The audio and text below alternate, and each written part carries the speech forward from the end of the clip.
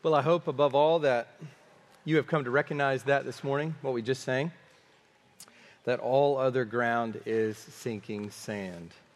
You know, we sing those words, but often we live as though that other ground is quite sturdy, quite stable, quite firm, but it is not. And so it's a good reminder to us that all the things that we could build our lives on, all the ways that the world that Satan, through the world, through the flesh, tempts us to cling to the things of this life, all the ways that he holds out, the prince of the power of the air, the god of this world, holds out this world's things as treasures to us to be held on to and loved dearly.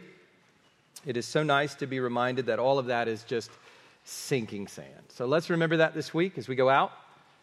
As we go out into the world, as we relate to the things, the good things that God has provided. You know, we turn many good things into the ground upon which we stand.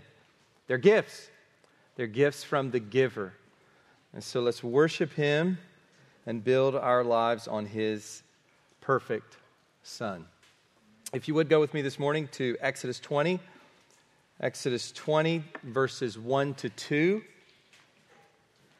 Today we begin looking at one of the most significant passages in all of Scripture.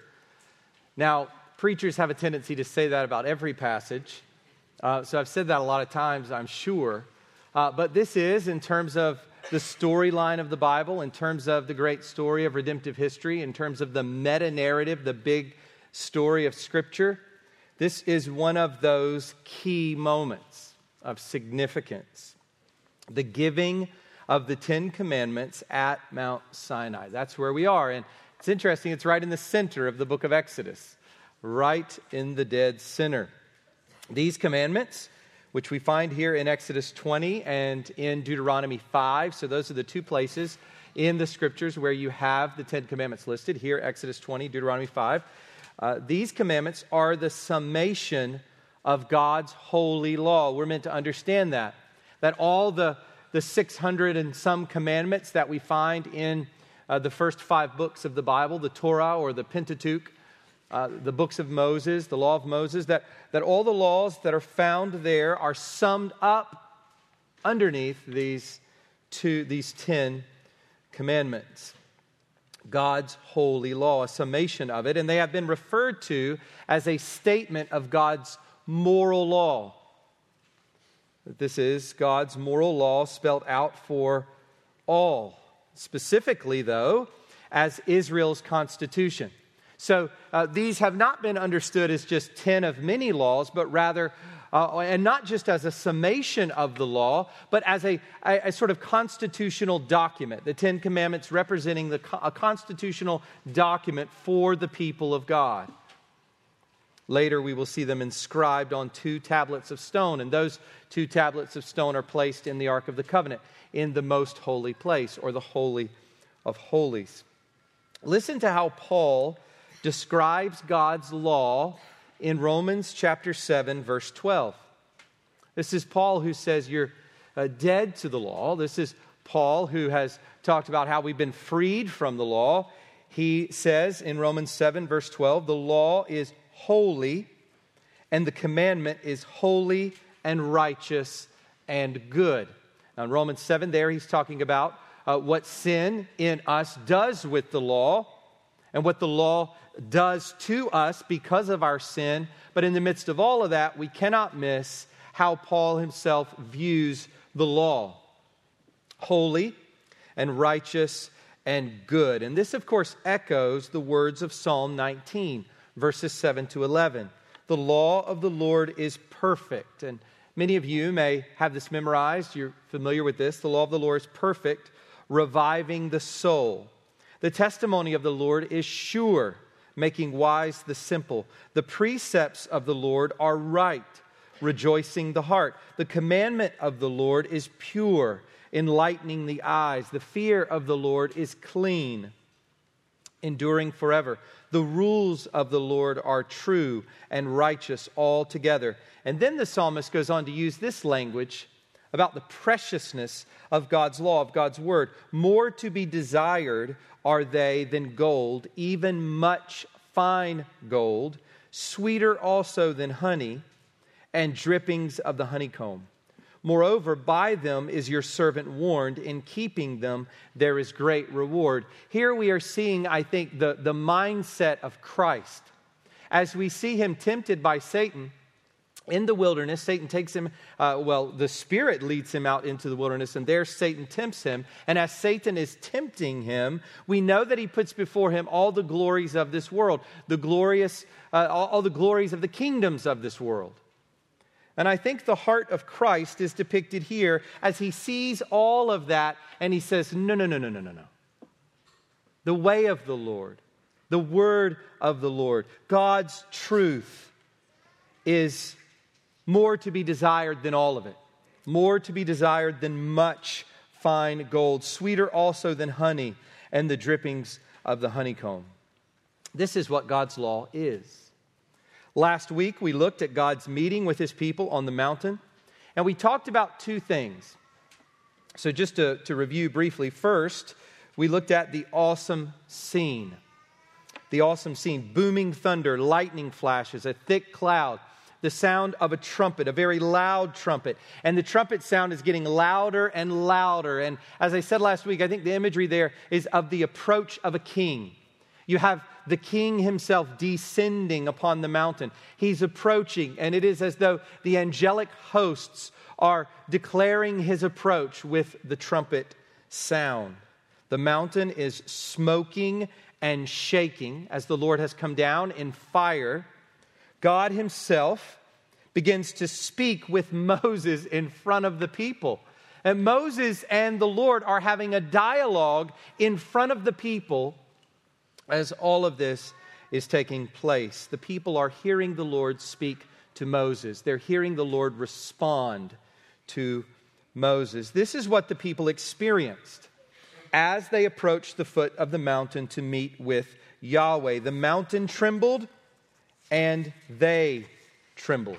So we looked at that last week, the awesome scene. And then secondly, the alarming stipulations. God tells Moses that there are to be no curious onlookers or unconsecrated priests.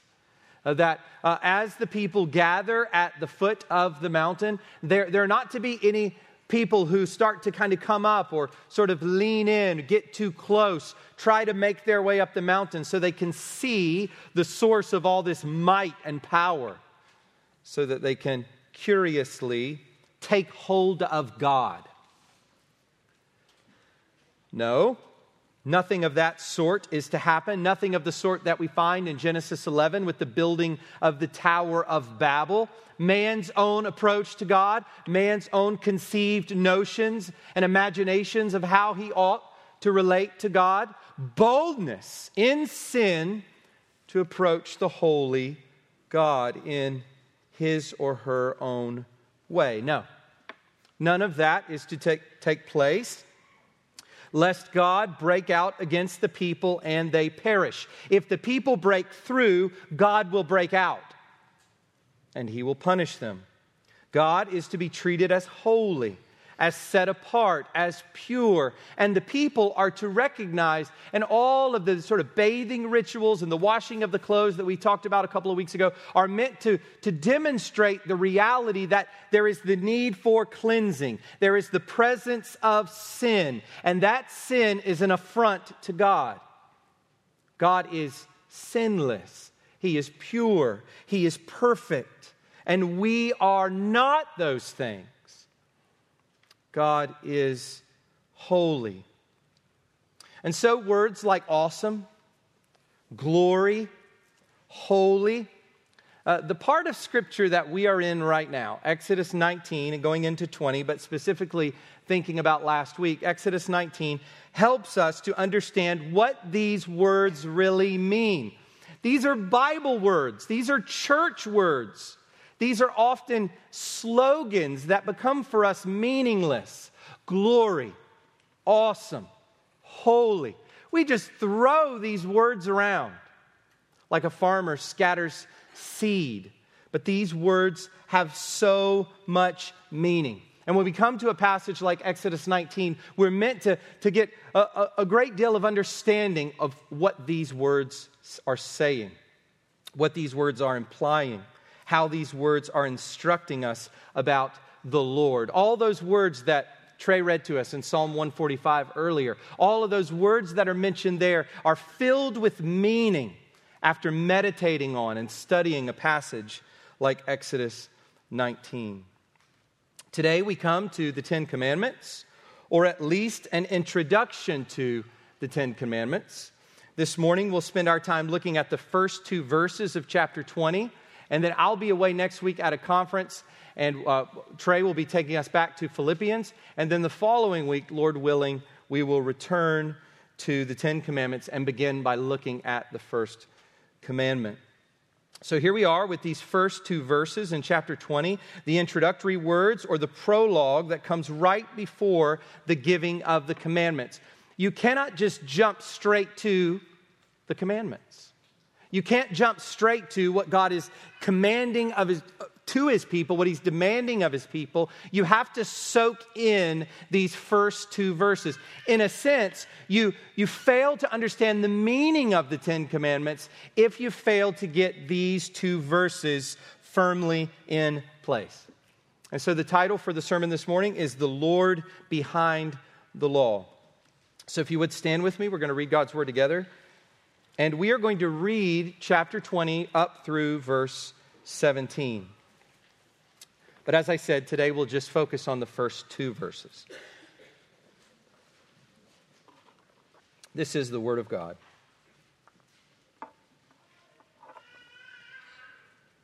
Exodus 20, beginning in verse 1. And God spoke all these words, saying, I am the Lord your God, who brought you out of the land of Egypt, out of the house of slavery.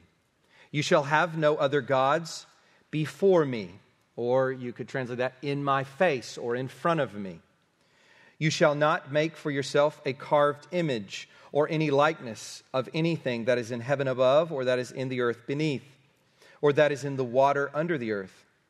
You shall not bow down to them or serve them, for I, Yahweh, your God, am a jealous God, visiting the iniquity of the fathers on the children to the 3rd and 4th generation of those who hate me, but showing steadfast love to thousands of those who love me and keep my commandments. By the way, idolatry is to hate God.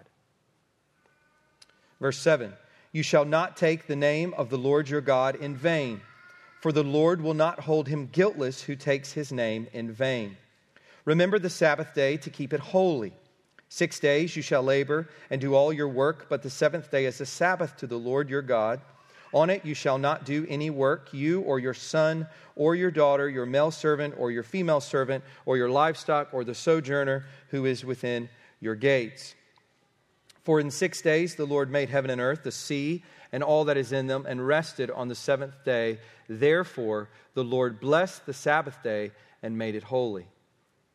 Honor your father and your mother, that your days may be long in the land that the Lord your God is giving you. You shall not murder. You shall not commit adultery. You shall not steal. You shall not bear false witness against your neighbor. You shall not covet your neighbor's house.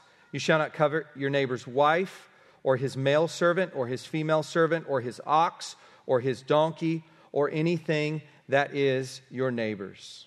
You can go ahead and be seated. I just have to go ahead and read verse 18 as well. I'll do that. You don't have to stand back up. Verse 18, now when all the people saw the thunder and the flashes of lightning and the sound of the trumpet and the mountain smoking, the people were afraid and trembled, and they stood far off. And they said to Moses, you speak to us, and we will listen, but do not let God speak to us, lest we die. This is coming out of all the trembling that is going on. This is the holy God. Must we never forget that. Let's pray, ask for His grace as we come to His Word this morning. Father, we thank You for what You have put before us today, our meal as a church for this week from Your Word. And God, we ask that it would be truly worked into each of our hearts, each of our lives, that it would show up in our behavior, that it would be borne out in our motives, God, that our affections would be changed as a result of this time in your word, and Lord, that we would love more faithfully, that we would hope and trust more faithfully, God. We pray that you would guide us through this hour. We pray that your word would be clearly taught and understood. We ask, Father, now that you would remove all distractions from our minds, that you would help us by your Holy Spirit to be present here and now. Lord, how challenging that is, to be present in the moment. Even the world recognizes the need to do that. And Father, we see here this morning that this is not just any moment to be present in, but this is a moment in your holy word. And God, we ask that your Spirit would take hold of our minds, take hold of our ears, take hold of our longings and our hearts, any worries, any delights that could just take over our minds, Lord, that you would protect us from the evil one. Lord, we pray that you would sanctify us by your truth. Your word is truth. And God, we ask that this morning that we would be made more holy.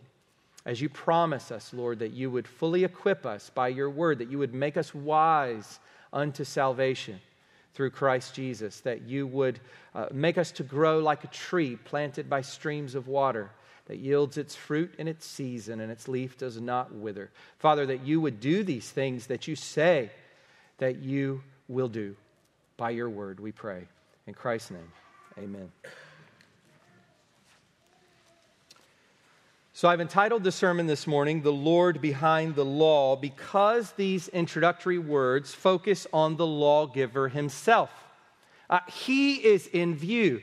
God himself is under the spotlight as we come to these first two verses. Who is this one who commands his people? Who is the Lord behind the law? Those are the answers that we get in these first two verses. And from these verses, we find two sets of truths about him here. And I want you to look at them. You can look at them up here on the screen. Write them down if you would like. But here they are, two sets of truths that we find about Yahweh, the lawgiver, about the Lord who commands his people. So first, he relates and reveals. And second, he redeems and requires. So let's look first at he relates and reveals. Look at verse 1 to the first part of verse 2. And God spoke all these words, saying, I am Yahweh your God. I am the Lord your God. Before giving any commands, the Lord reminds his people of who he is. And more specifically, of who he is to them. And notice that. It's not just that God says, this is who I am. He says, this is who I am to you. He reveals who he is to them. He is their God. He says, I am Yahweh, your God. In other words, this God, the I am God Yahweh. And remember, he reveals himself at the burning bush as the I am. And we could understand Yahweh, though linguists argue over this, we could understand Yahweh, I think, to be He is, the third person expression of that. God says, I am, and his people say, He is.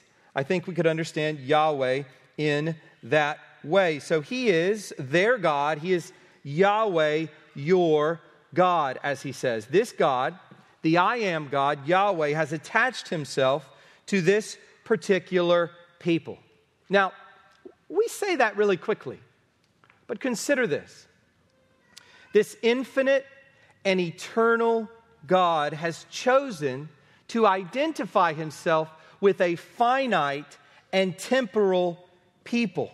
He is the I am with you God. He attaches himself to his people so that he becomes named by his people. He becomes named in relation to his people. And we know that this goes all the way back to the patriarchs in Genesis. At the burning bush, how does God reveal himself to Moses? Well, as I just said, he calls himself the I Am. He says, I am who I am. But he also says that he is the God of Abraham, the God of Isaac, and the God of Jacob. And get this is amazing. God will always be. He will always be the God of Abraham, the God of Isaac, and the God of Jacob. Isn't that amazing? That he would take these men. I mean, we know that Abraham's ancestors were pagans. They were idol worshipers. Isn't it amazing to consider that God would take this man, totally undeserving of any grace from God? He hasn't merited anything from God, that God would choose him and grace him and show him favor, and then forever, get this, forever attach his name to him. And when we read of Abraham's sins, and when we read of Isaac's sins, as we think about his interactions with his sons, and when we read of Jacob's sins, his deception, his opportunism, and so forth, when we read of these things, it becomes that much more profound that this holy God, this perfect God, this incomprehensible, eternal, infinite God would join himself to that. But that's what God has done. He has joined himself to this people. And he has done so through promise, through covenant. That is how God joins himself to his people, through promise, through covenant. And in fact, the language that we find here at the beginning or throughout Exodus 20 is very typical of covenantal or treaty documents in the ancient Near East. And so you can go back and you could look at Hittite documents, for example, or other ancient Near Eastern documents, and you can see that there is a particular covenantal, there's a structure to a treaty, to a covenant that existed on the human level, and the Lord uses this to relate to his people. Of course, that existed because of God's providence and God's sovereignty, so God is behind it, but also he's working out of it as he constructs a covenant with his people. The form of the Ten Commandments has been identified as a suzerainty treaty, and you maybe have heard this language before. A suzerainty treaty like those of other peoples in the ancient world, though it differs in some respects. So not a one-to-one correlation all the way through, but it's been identified by Old Testament scholars in that way. A suzerainty treaty or suzerain vassal treaty was one in which a ruler or conqueror promised protection and benefit to those under him on the condition that they abide by certain stipulations. And so you have a particular structure that takes politically and socially in the interactions there in the ancient Near East. The format involved naming the king, reminding of the historical relationship between the suzerain and the vassal, and then the giving of stipulations and sanctions. This is what you are to do, and this is what will happen if you do not do that. And that is what we have here. And in this naming portion here in verse 2, God is telling us something important about himself. So in verse 2, we get the naming of the king at the beginning of verse 2. And God is telling us something important here about himself.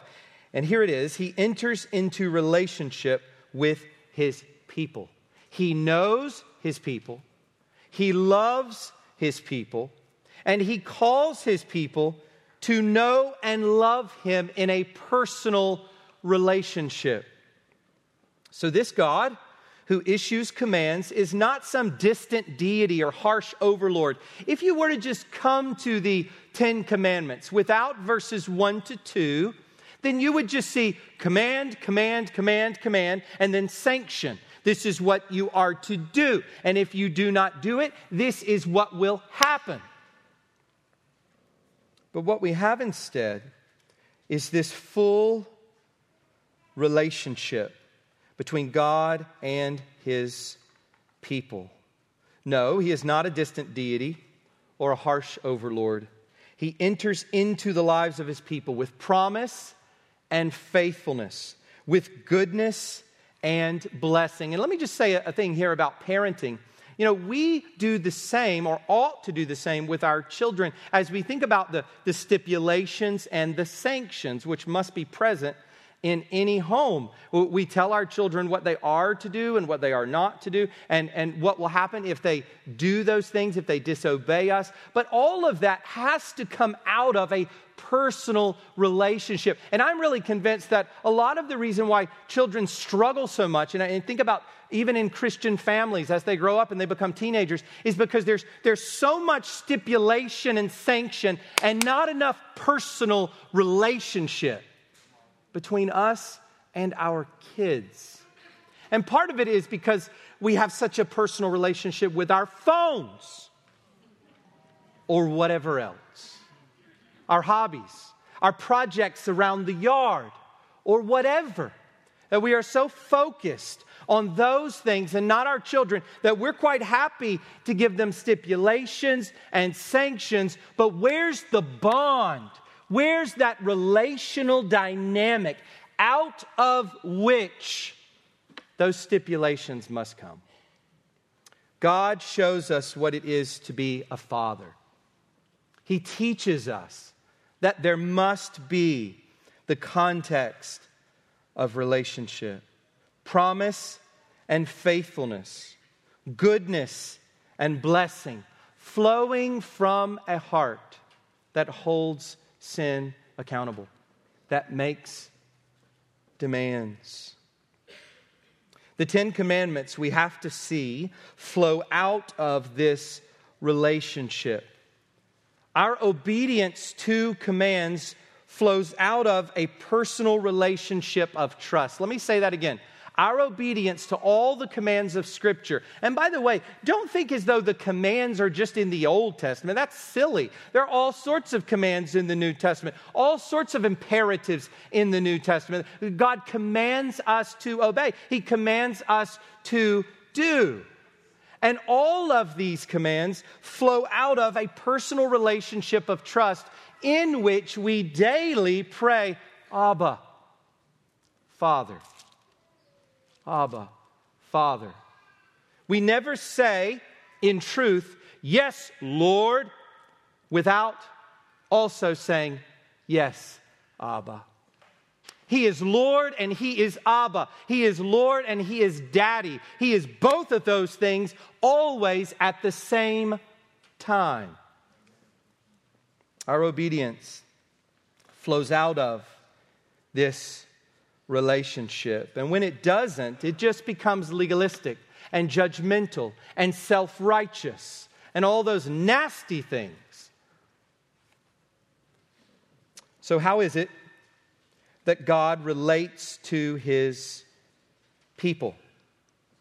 We see here that He does relate to His people. He reveals Himself as the God here who relates. But how is it that He relates to His people? How does an infinite and eternal God, and much of Christian theology it concerns trying to work these things out.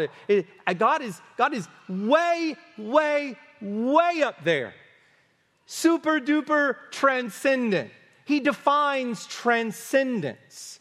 Incomprehensible. How is it that this God relates to us here in this room?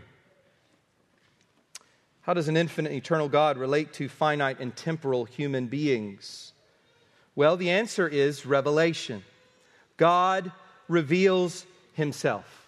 He gives His words. God gives us His words. This is how God has chosen to communicate to us. And that's exactly what we find here in verse 1. Look at verse 1 again. And God spoke all these words. God speaks. God gives words. And He gave this to all of His people. This is amazing. See, everyone is there at Sinai. Imagine, the only way that we could approximate to that is if every Christian today alive were to gather in one place at one time. It's incomprehensible. That's insane. But that's exactly what happened here. All of God's people are gathered at the foot of this mountain. And this is what Deuteronomy 4, verses 12 to 13 says. Then the Lord spoke to you. This is Moses talking to the people. Then the Lord spoke to you out of the midst of the fire. You heard the sound of words, but saw no form. There was only a voice. And he declared to you his covenant, which he commanded you to perform, that is the 10 Commandments. So God spoke to all the people. All the people are hearing the voice of God. Deuteronomy 5:22, these words the Lord spoke to all your assembly at the mountain out of the midst of the fire, the cloud, and the thick darkness with a loud voice. Over 2 million people at one time heard the voice of the I Am speak to them these words. Technically, the 10 Commandments are actually 10 words. That's the way to translate the Hebrew word. The word in Hebrew is just the word for words. So the 10 Commandments are 10 words, as they're called in Exodus 34:28. And God's people are to live by his revealed words. God relates to us, and he relates to us by means of revelation. And that's the basis for how we relate to him. That's the basis for our entire lives. This is how God makes known his character and his will. The law is an expression of both. I remember the first time that this really became clear to me was in seminary when we were talking about, I took a course on Christian ethics. And that was one of the big ideas that came through, is that the law is an expression of God's character. And of course, I knew that, but I never understood it in the way that it was communicated there, is that the law expresses God's character. It's not as though there's God over here and then there's the law. Or there's God and then he just gives this thing called law. Or that there's this law under which God has to abide. No, the law is an expression of who God is. It's an expression of his justice. It's an expression of his righteousness, his holiness. It tells us who he is, and it tells us what he wants. So Jesus says in Matthew 4:4, quoting from Deuteronomy chapter 8, verse 3, man shall not live by bread alone, but by every word that comes from the mouth of God. One of the things that I try to tell our kids during family worship, sometimes more patiently than at other times, is that this is God's word. Like this, we are reading the word of God. Let's pay attention. Let's listen. Let's think about what is here. This is our life, Jesus says. We live by God's word, not by bread alone. And here we see God relating to his people by revealing himself in words. Let me say this to us as we think about an implication of this. Relating must come through reading. Let me say that again. Relating must come through reading. Either having it read to you or reading it yourself. We relate to God based on revelation. How do cults happen? How do all sorts of aberrations of Christianity occur? Why are there so many weird views of God? All these polls that people take and supposed evangelical Christians say all this weird stuff about God, totally divorced from the Bible. It's because we don't really believe that relating comes by way of reading. We think we can just relate to God in our own way, out of our own consciousness, out of our own imagination of who he is. No, that's never been how God's people relate to him. We relate to him through his revelation. We must, as Augustine heard as the children were playing and he was weeping before the Lord, we must take up and read. We must take in the word of God. And I would say this to you children out there this morning. This is how you're going to come to know who God is. by taking up and reading the Bible for yourself. Don't rely on your mom and dad to read the Bible to you. Don't rely on your teachers at church or if you go to a Christian school for them to read the Bible. Take up and read for yourself and just see how God will show himself to you. See how he will show you his glory. He will draw you to love him and treasure him and trust him. Take up and read. Secondly, he redeems and requires. So we see that he relates and reveals. And secondly, he redeems and requires. Look at verse 2.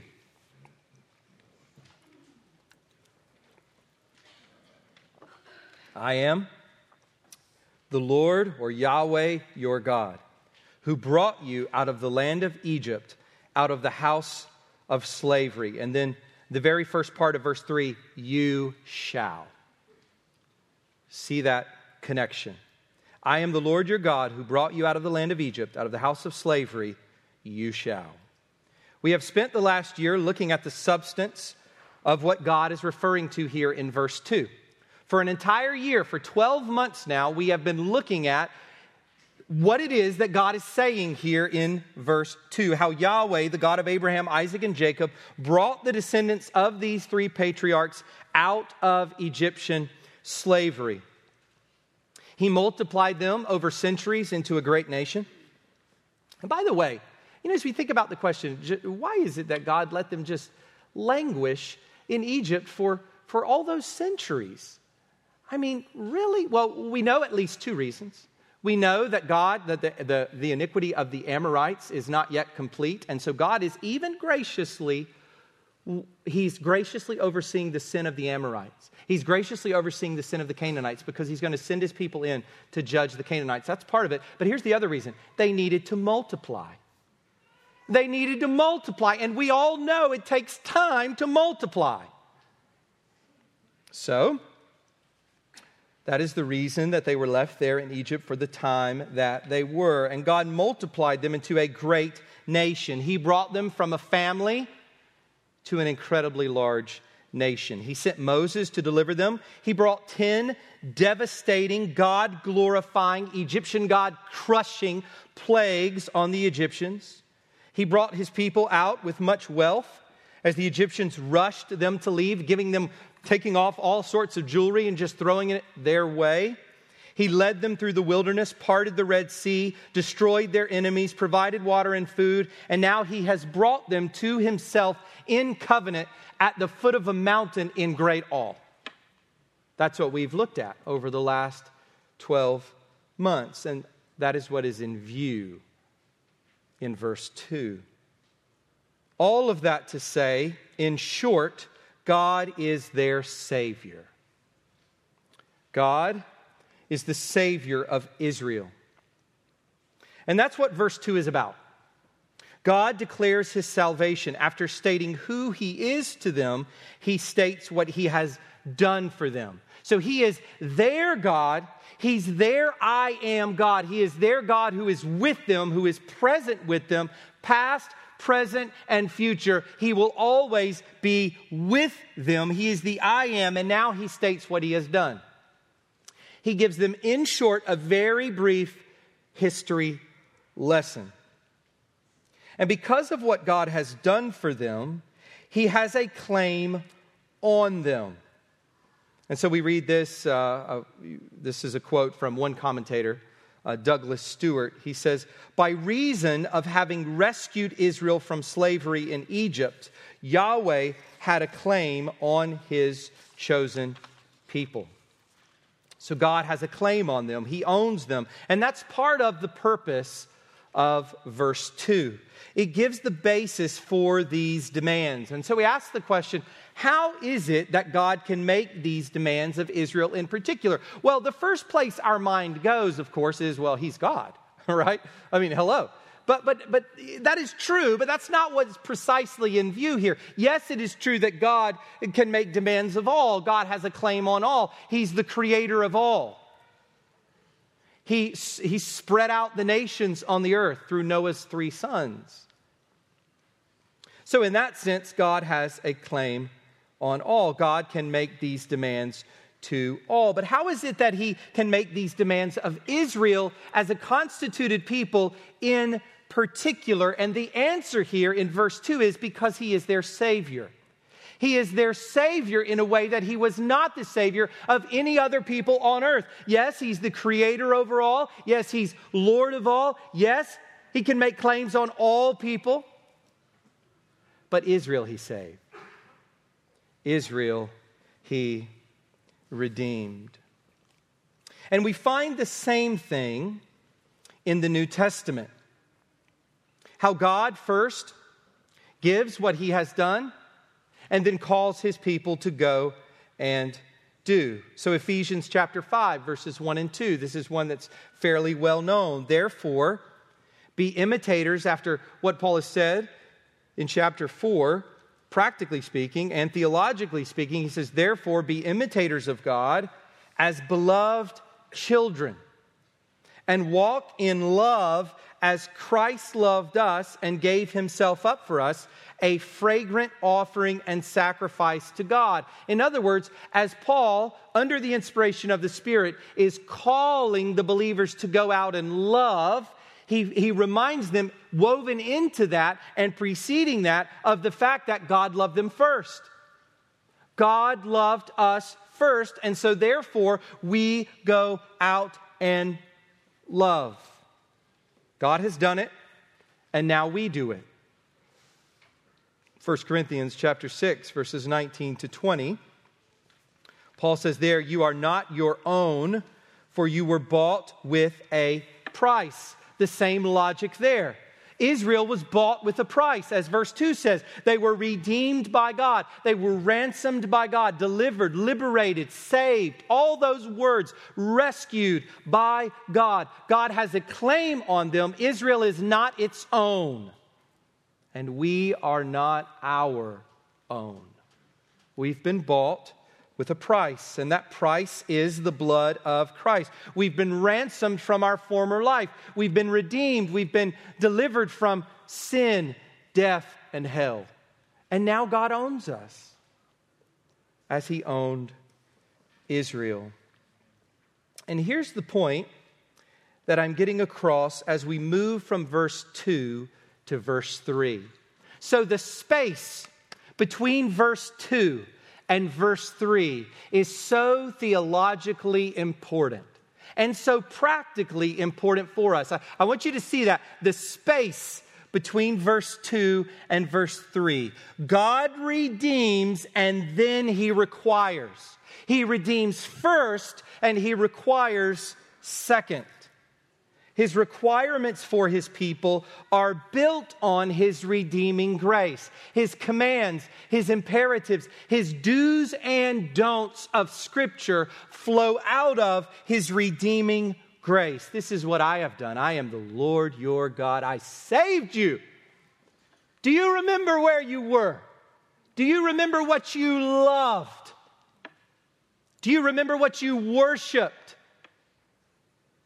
Do you remember how utterly lost you were? I saved you. That's what the Lord says to his people. To quote one theologian whom I really enjoy reading, John Frame, he says this very simply: grace precedes and motivates works. That's the theological point that we have here between verse 2 and verse 3. That's what we need to get clearly in view, is that grace precedes and motivates. So there's a logical and a temporal preceding, and it motivates works. It fuels works within our soul. So think about this. If you have a motivation problem, it's a grace problem. Right? Think about that for a moment. The more that our comprehension of God's grace, of the verse 2, the more we comprehend verse 2, the more motivation, the more push, the more fuel, the more energy, the more vitality verses 3 to 17 will have as we live out the Christian life. And here we see that it is not just the case in the New Testament that we get this. And sometimes people think, Old Testament was all about law, and it was just all about doing things that God says. And then the New Testament, there's like this radical disjuncture between the old and the new. And we know that there is discontinuity. As we think about Hebrews is a great letter for understanding that discontinuity. And yet we also know that there is great continuity. And here we see in the space between verse 2 and verse 3 that grace was motivating all of this from the get-go. And that's how someone like Paul can write of someone like Abraham in the middle of his description of justification by faith through grace, that this is how Abraham was saved. And this is how every single Israelite in the Old Testament was saved as well, by grace. This is how Shadrach, Meshach, and Abednego had the courage to stand and not bow to Nebuchadnezzar's statue. This is how Daniel had the courage to pray continually, even though he knew that he would be thrown in the lion's den. And many other stories. Grace precedes and motivates works, and it has always been that way. We could think of it this way: grace, so go. Or grace, so good works. Or grace, so godliness. Anything that we could go and do, we must understand that it's like an arrow. There is grace on one side. There's an arrow pointing toward all of our works. So this gives us two pitfalls to avoid. The first is, don't rob the motivation from works. Think about that. How many of us this morning are just working away unmotivated by grace? Think about that. You know how you can know that? When bitterness starts to kind of kindle, and anger and frustration, and you start judging other people, right? I'm doing all this and they're not doing anything. Well, I think that's an indicator. That's the sort of thing that happens when we rob the motivation from works. But the second pitfall is this: don't rob the purpose from grace. And people do both. People become legalistic. They rob grace from works. They rob the motivation from works. And people become licentious and just void of any real understanding of holiness when they rob the purpose from grace. Grace always has an arrow. It always has an arrow to the glory of God through the holiness of the saint, through the holiness of one of God's people. It never comes without an arrow. If your grace, your definition of grace, has no arrow pointing far above, it's not grace. It's not biblical grace. Grace drives us to kill sin. It drives us to hate sin. It drives us to love God's holiness and to want to shine forth God's glory. It drives us to sacrificial, dying to self. It drives us away from all idols. Grace that just stews in itself is not biblical grace. It's justification for sin, and it's idolatry. And it presumes on God and blasphemes God, the God of grace. So, as Christians, what do we make of these requirements of the Ten Commandments? I mean, we're no longer under the law. This is the language Paul uses frequently in Romans, for example, which we spent some time going through. We're no longer under the law. So what do we do with these 10 commandments? We're not standing there this morning at the foot of that mountain. So what do we do with these? Well, this is a huge question, right? This is a really big one. Volumes and volumes of books have been written on the relationship between law and gospel, and the way that the law relates to the Christian, and the relationship of the covenants, and all that. So many volumes. We just stack up them on the stage up here. But what I want to do is just give you 4 words. And I think these 4 words are good starting points for understanding what we as Christians are to make of the requirements of the 10 Commandments. as we think about how God redeems and He requires, because we are reading this morning as Christian scripture. We are reading this morning with the desire to obey what it is the Lord is putting before us. We're reading this morning in a desire to appropriate the Ten Commandments for ourselves. So what does that look like? Mentally and in practice. And I think these 4 words are at least a start. So first word is Christ. Christ. Well, I'll go ahead and give all 4 of them to you. Christ, Spirit, love, and heart. Christ, Spirit, love, and heart. So first, Christ. The 10 Commandments show us the character of Christ. Now that's mind-boggling when you think about it, right? What was Christ doing? What was it like to be around Christ? He was a perfect lawkeeper. Everything that we read in the 10 Commandments, Christ did perfectly without fail ever. He never coveted anything. What? Never coveted anything. Not a single moment in his human nature, as we think about Christ with the divine nature and human nature, did he look to anything for his ultimate satisfaction aside from his Father. The 10 Commandments show us Christ's perfect character. Christ actually lived these. He lived these perfectly. Psalm 1 is fulfilled in Christ. One who delights in the law of the Lord, who meditates on it day and night. Guess what? Not a single one of us in this room is a Psalm 1 person. But Christ is. He was, is perfectly the Psalm 1 person. He loved the law and he lived the law. And he died in our place to fulfill the law because we don't keep it. He died in our place. He perfectly lived the law, and then in accordance with the sacrificial system in the law, he died in our place to make atonement for our law breaking. Our lives are littered with law breaking. Littered, filled, saturated, inundated, enveloped by, just any word, just pick it. Full of sin, full of law breaking. Not Christ's. Zero for him, untold stacks and piles for us. What a difference. Christ perfectly lived these, and we do not.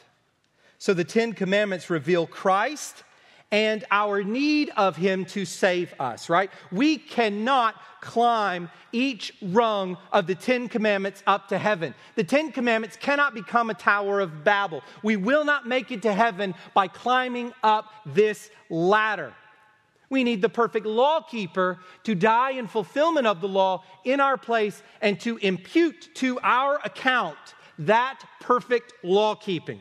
So that when God sees us, he doesn't see lawbreaker. Though we are, he sees lawkeeper as Christ perfectly was. So that is most certainly the first word, Christ. Romans chapter 3, verse 20, for by works of the law, no human being will be justified in his sight, since through the law comes knowledge of sin. In that sense, the law has this awful effect.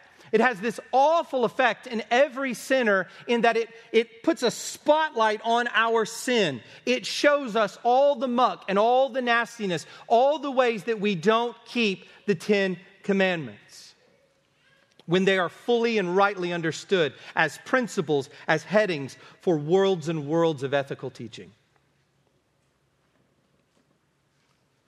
By works of the law, no human being will be justified.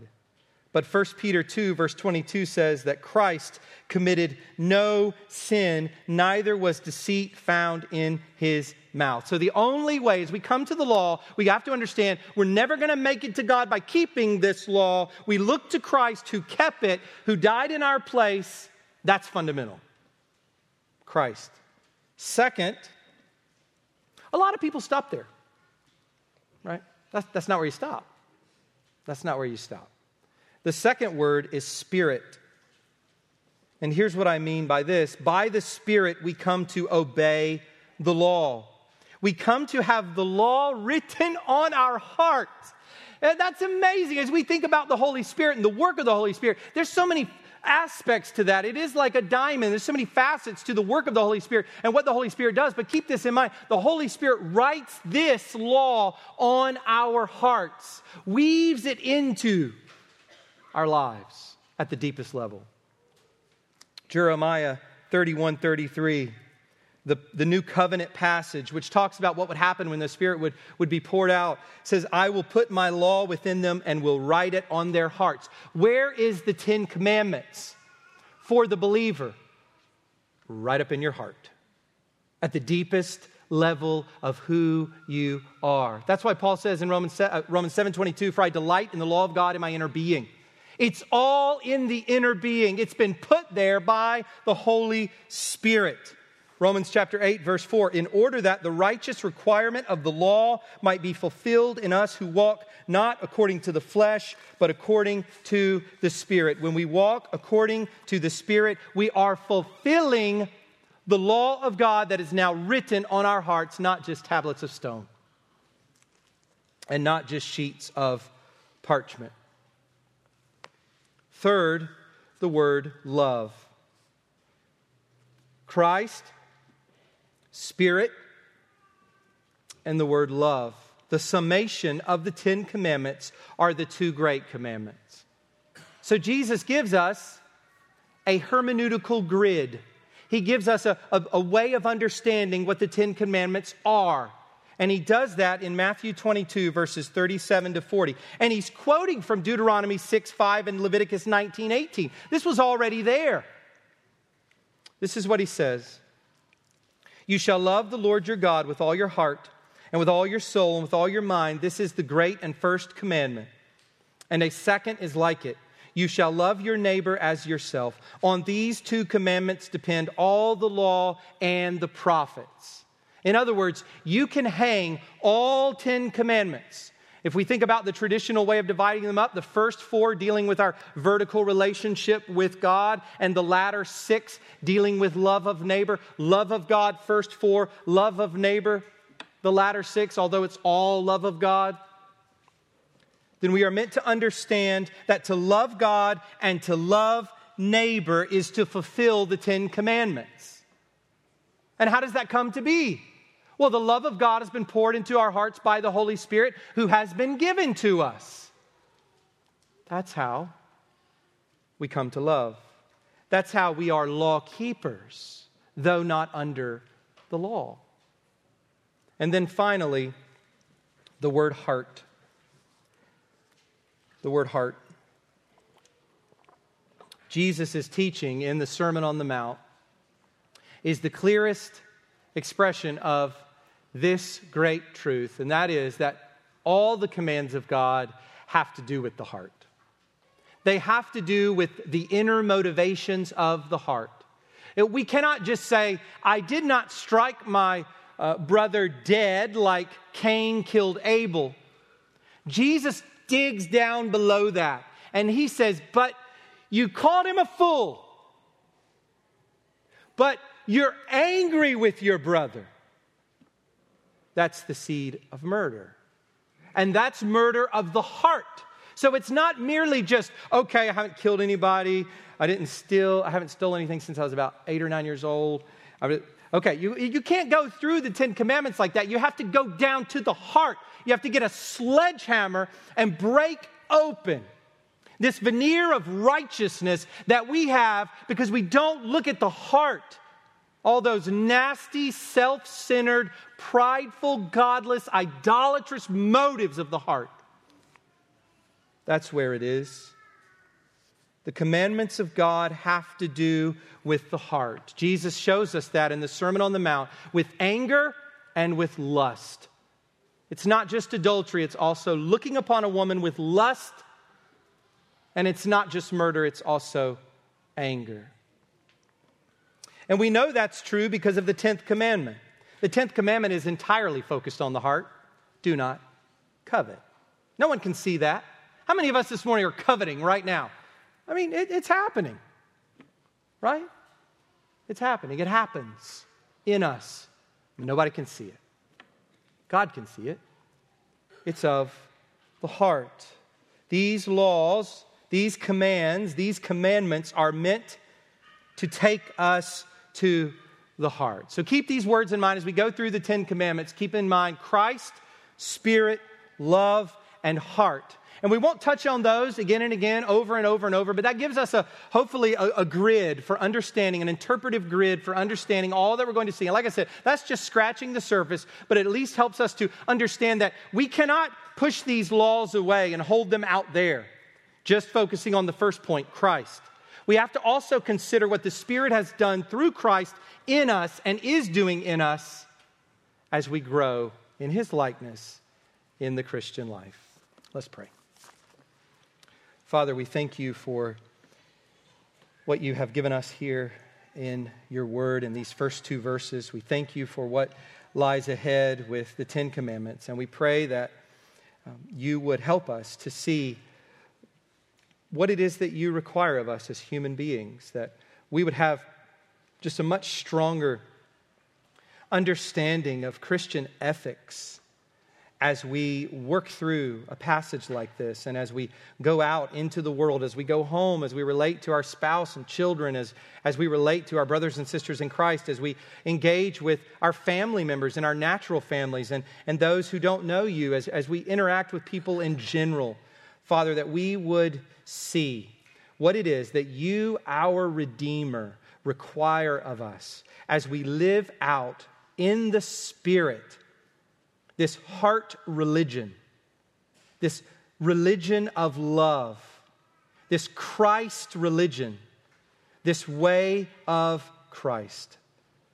Father, we pray that you would inform us, that you would convict us, that you would comfort us and strengthen us, Lord. And would we, as the writer of Hebrews says, would we look to Christ, the author and finisher of our faith, the one who intercedes for us before the throne of the Father. Lord, we praise you for this time. We ask that you would bless the Lord's Supper and use it to draw us nearer to you and to one another. In Jesus' name, amen.